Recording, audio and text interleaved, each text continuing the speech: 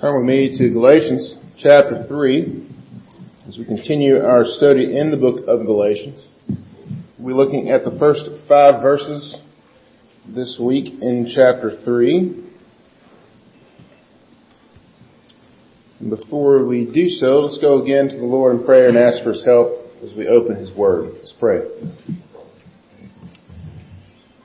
Our Lord Jesus, as we open Your Word, we admit that we need help with it, not only understanding the words therein, but even understanding the fact that we have before us the very words of our Creator that are meant for our building up, that are meant for our being completed in You. So many times, Lord, we want to add our own things to that as if we could somehow improve upon You. And so, Lord, that's why we need Your Word. Because we want to improve upon something that is perfect. And so, Lord, we pray that You would convict us of that sin. That You would show us Your glorious perfection. That You would show us Your truth, that You would show us Your patience and love too as we open Your Word, as we come to it. Lord, we pray You teach us. We pray this in Your holy name. Amen.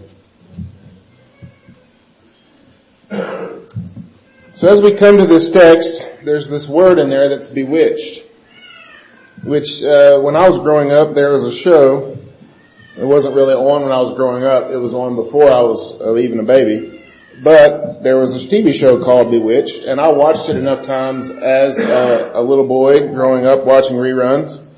And basically the show Bewitched is a really strange show that I don't really think would fly very much today. But it's this woman who is married to a man, and it's a standard relationship, except they entered into this relationship kind of on a false pretense because the man, Darren, didn't realize that he was marrying a witch when they got married. And then he found out after they got married, and then he said, well, just please don't use your magic very much because I want our life to be normal. Instead, she uses it all the time on him. She bewitches him, basically forcing him to do certain things that he wouldn't overly want to do. Which is basically kind of the plot and the driving story behind the entire series and her constant attempts to keep the witch world a secret place as opposed, in the non-witching world from knowing such things exist. A really, again, strange premise for a show, but this is a very common idea that one person could bewitch another person through words or actions, essentially converting the way that they think. That's exactly what we're dealing with in our text today. As we read Paul asking the question to the Galatian churches, who has bewitched you? As we continue to study this book, we dig deeper into this issue of salvation by grace through faith alone and how we like to muddy things that are very clear in the Scripture. Brings up some difficult questions for us concerning our salvation and also concerning something called our sanctification. That the idea that believers are growing in godliness, are growing in holiness throughout our lives, through the work of the Spirit, through the work of the Father, through the work of the Son. All of that is happening. Well, is it their work? Is it our work? Well, there's a balance there. We're going to talk about that as we get into the text. We're going to answer that question and some others. We'll break this text into 2 main parts. First, we have the bewitching lie, and then secondly, the comforting truth. And so, let's look together at the text. Galatians chapter 3, verses 1 through 5. Please stand with me in the honor of the reading of God's holy word. Galatians 3, verses 1 through 5. O foolish Galatians, who has bewitched you? It was before your eyes that Jesus Christ was publicly portrayed as crucified. Let me ask you only this. did you receive the Spirit by works of the law or by hearing with faith? Are you so foolish? Having begun by the Spirit, are you now being perfected by the flesh? Did you suffer so many things in vain, if indeed it was in vain? Does he who supplies the Spirit to you and works miracles among you do so by works of the law or by hearing with faith? Amen. This is God's Word. You may be seated.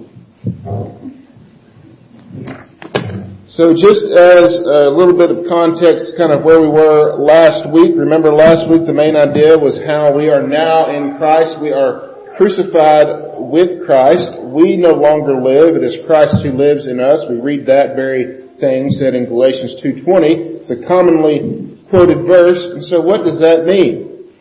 Well, essentially the life of sin, the old self, was crucified. And the new self, our new life in Christ, is raised with Him. In Romans 6, Paul puts it, raised to walk in newness of life. So Paul's argument against the Judaizers was essentially, how can we be crucified with Christ and still attempting to put on the old self?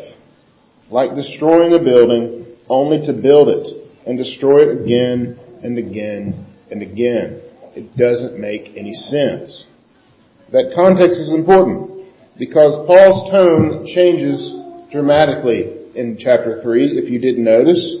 From more of a didactic tone, which is he's very famous for, this kind of teaching, very doctrinally sound kind of teaching, to more of this kind of parental sort of thing. Instead of listen to the sound doctrine, it's more of an assertive, what's wrong with you people? So we need both in our lives. We do. We need a teacher and we need a parent. The facts of doctrine and the firm hand of a life-changing rebuke. And we get both in our text today. The first point, the bewitching lie. Look again at verse 1. O foolish Galatians, very strong word, who has bewitched you? It was before your eyes that Jesus Christ was publicly portrayed as crucified. A few words to point out here. The word foolish here is a word it's not just a lack of intelligence. Alright? It's a lack of obedience as well. It's not ignorance. It's not knowing something. It's more of the word that we would use here is the word stupid, which is a really strong word, right? A really strong word. But it's not lacking knowledge, it's having the knowledge, but then, and knowing the consequences are bad, but still choosing to do that thing anyway. That's just dumb. And that's what he's saying. You foolish Galatians. And it was so surprising that Paul used a second word, bewitched. And the word here can mean lots of things, alright? Think of the word charmed. The word charmed in our own language nowadays, we think of it as more of a positive kind of thing. So think of that word in a more negative kind of connotation. Imagine praising someone with the intent of misleading them. Praising someone only to kind of build them up so that you can mislead them or lie to them. A great example of bewitching we find in the 3rd chapter of the Bible in Genesis chapter 3. It's been a few Sundays since I mentioned Genesis 3, so it was time. Where the serpent comes in and bewitches Eve. It's exactly what's going on here. O foolish Galatians, who has bewitched you? He's calling them foolish because they have obviously been charmed by false teaching. Because it isn't at all what he taught them, and he reminds them of that. He says, Jesus Christ was publicly portrayed as crucified before their eyes. It doesn't mean that they were there to witness it. That's not what's going on here. He's saying that he preached that message to them. He portrayed Christ in his preaching as crucified, as them being crucified in Christ. He portrayed them as justified through the work of Christ. And that's the problem.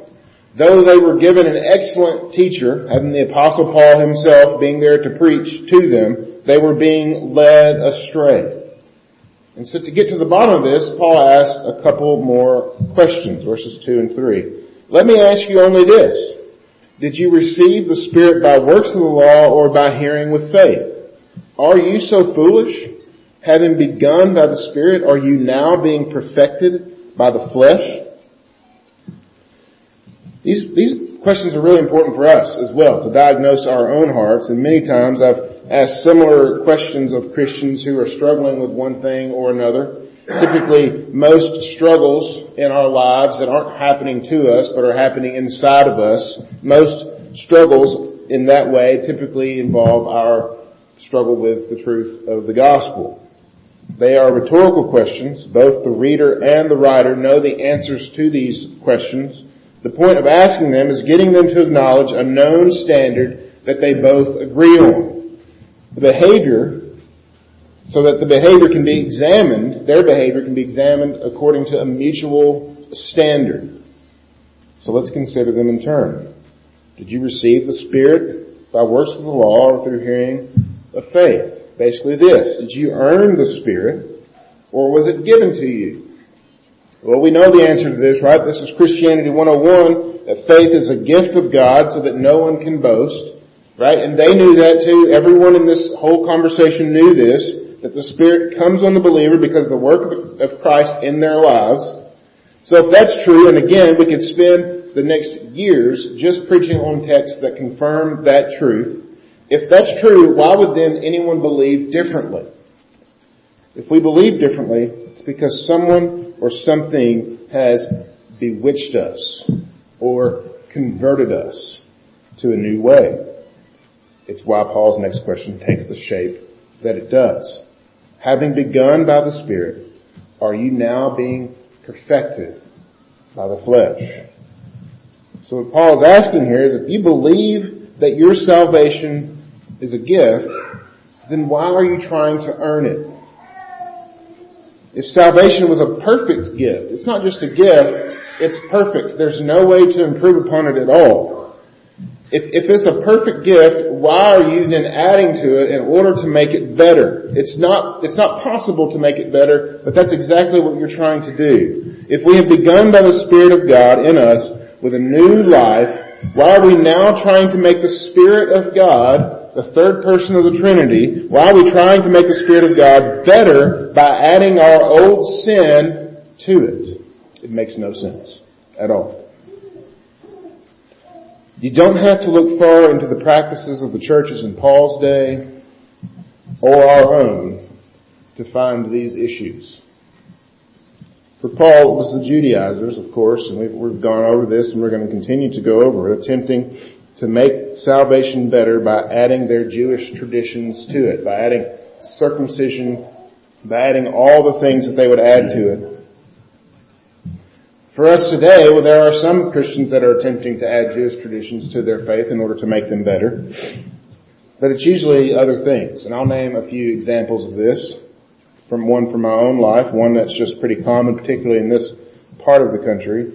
Imagine telling a Christian that they're saved, but if they really want to, quote, get the Holy Spirit, they have to behave a certain way. And that certain way is through unintelligible speech and dancing around a lot and yelling. Getting the Holy Spirit. That if they do those things, then they have the Spirit. And if you don't, well, maybe one day you can get the Spirit too and be good like the rest of us. In college, I was part of a group that really emphasized spiritual disciplines like daily devotions, like scripture memory, great things that Christians should do. Nothing wrong with daily devotions, nothing wrong with scripture memory, nothing wrong with anything like that at all. Yeah, but this particular group, it was a little different because I was given a checklist every Sunday. And that checklist had boxes. And one of them was daily devotion. When I did my devotion, I checked the box.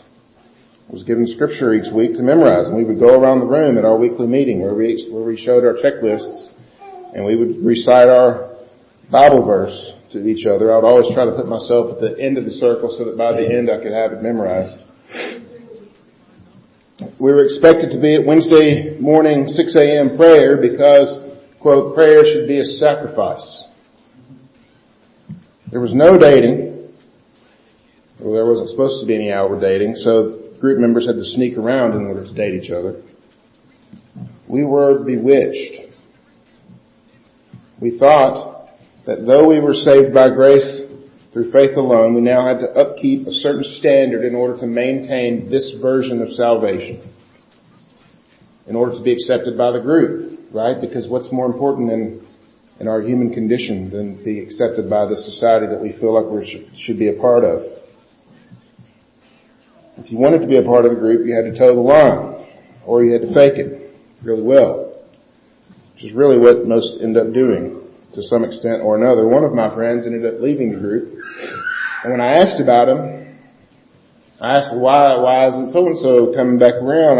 I was told that he chose a mediocre lifestyle. No, he chose freedom over slavery.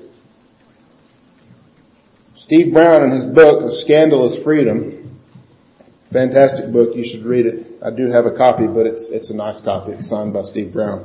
You're welcome to read it, but just bring it back.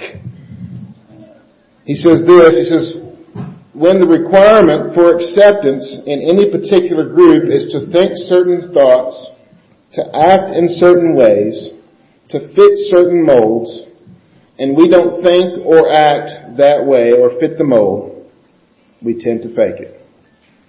Allow me to let you in on a secret. Nobody fits the mold. And most of us wear masks to cause others to think that we do. The greatest tragedy of the church is that in many cases the most dishonest hour of the week is the hour that we spend at church. Think of Peter as we dealt with his falling out with Paul a couple of weeks ago. Think of Peter pretending so that he could please those men that came from James. I think of myself pretending to please a bunch of other pretenders. Why? So that after having begun by the Spirit, I could now be perfected by my own additions. That's why. When we buy into this lie, it's as if someone cast a spell on us, church.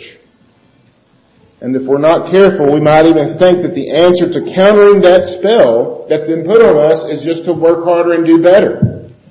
Okay, I'll try harder next time. I'll try better. I'll fix something. But we know that's not the answer. Because what can I then add? I'm trying to add something even then. The answer is always the same. It's the truth of Jesus Christ. Believe it and cast out the lie. And that brings us to the next point, the comforting truth. Look with me at verse 4. Did you suffer so many things in vain, if indeed it was in vain?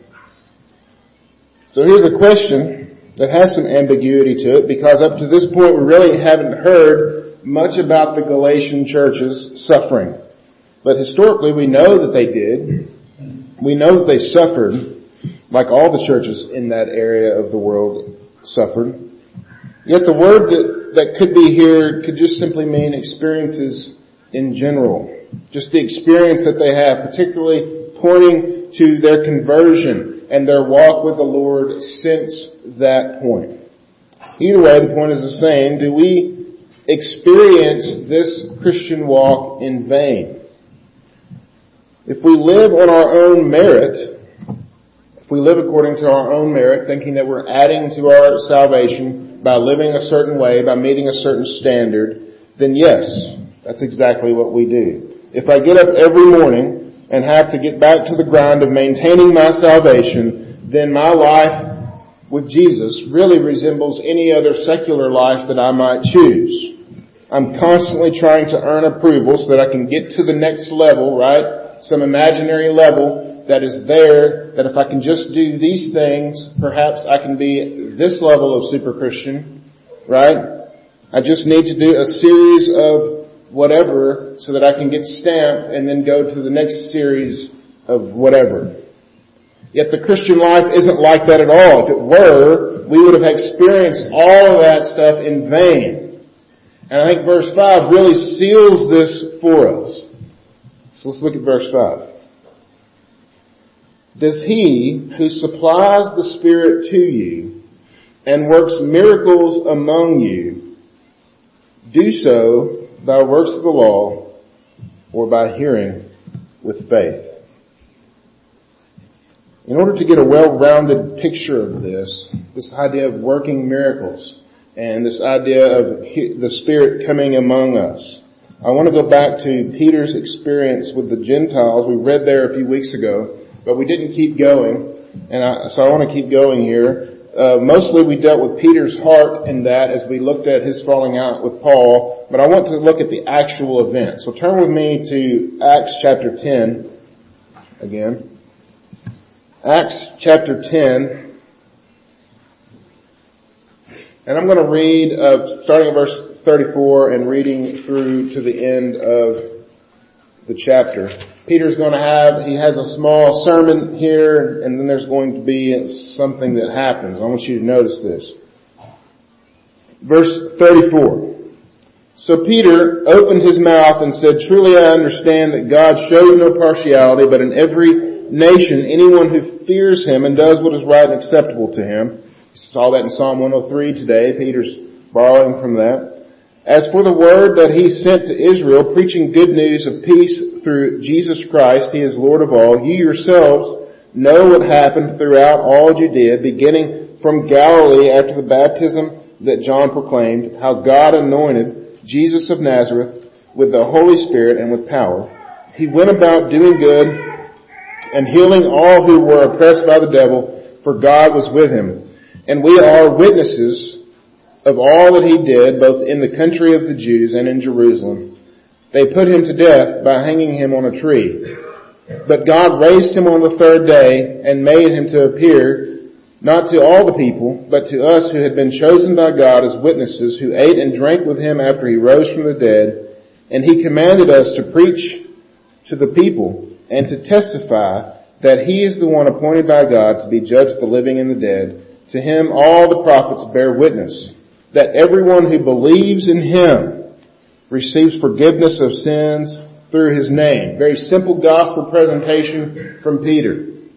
Notice what happens, verse 44. While Peter was still saying these things, the Holy Spirit fell on all who heard the word.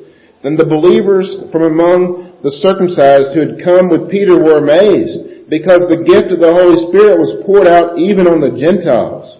For they were hearing them speaking in tongues and extolling God. Then Peter declared, "Can anyone withhold water for baptizing these people who have received the Holy Spirit just as we have?"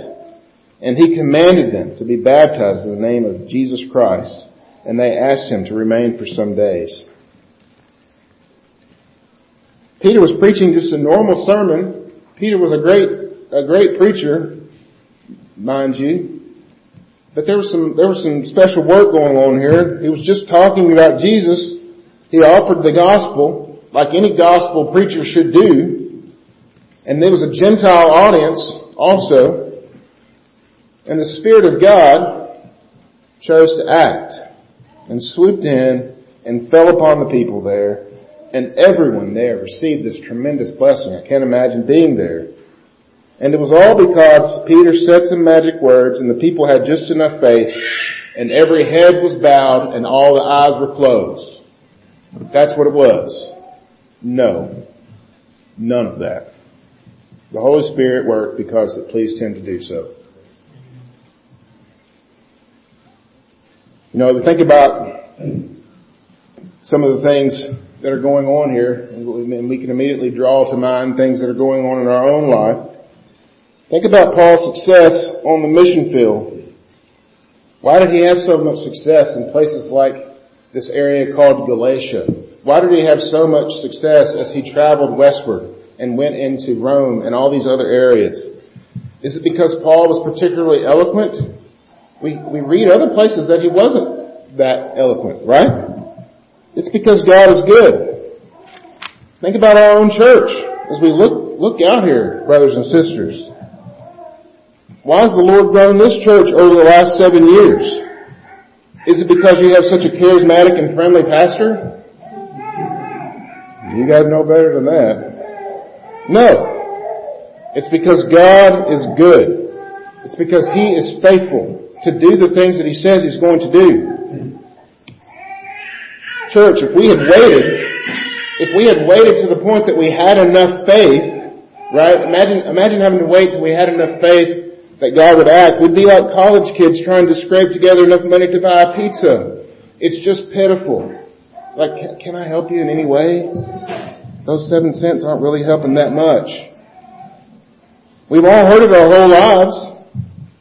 There's this whole group actually that makes a mint off this kind of theology today, that if you just have enough faith, that you can be healthy.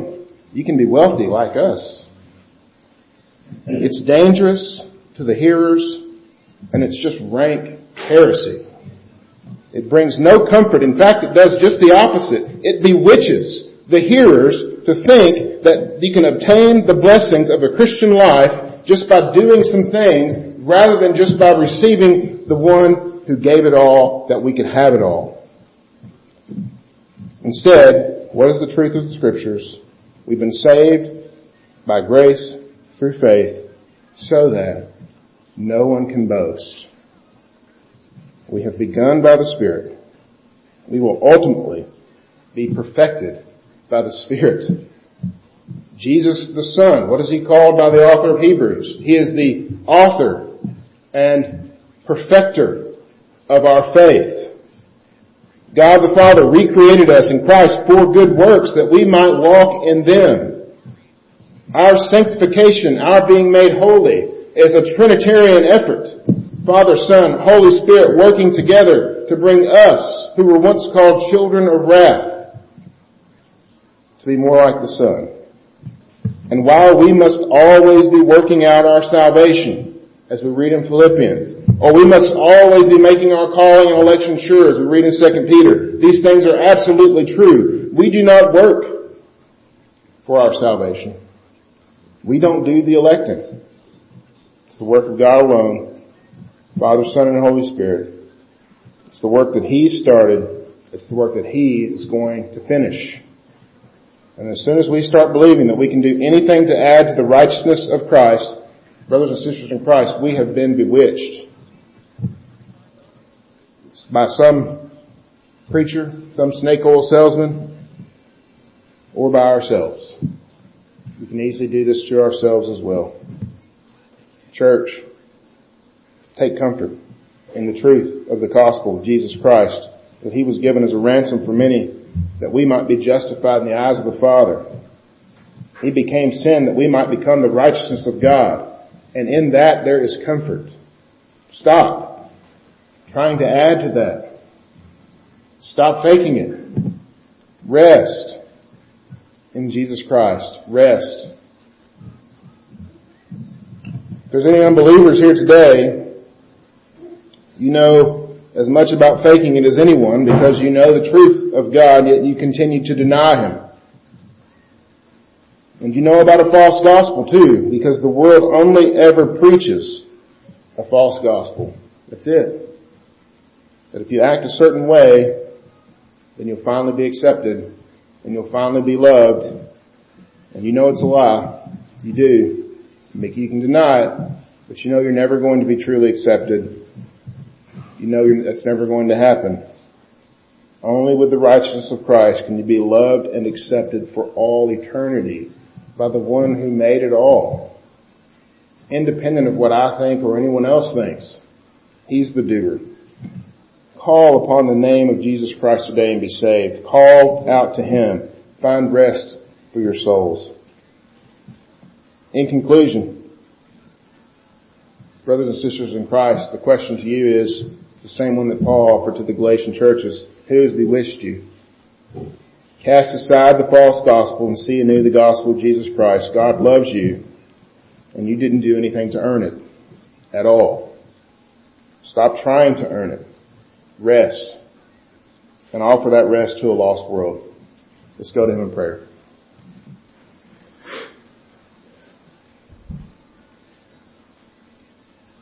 Our Lord Jesus, we recognize that we are easily bewitched. And it doesn't even take a serpent in a garden. Sometimes it's just us sitting there thinking about things, and we bewitch ourselves even. And so, Lord, we pray that You would help us, that You would open Your Word that you would change us with it, that we might be transformed by the renewing of our minds in your word, that we would not be so easily led astray, and that we would be ambassadors of this truth, that as we find rest, we would be able to offer that rest also to others who are desperately bewitched by a lost world. We pray this in Jesus' name. Amen.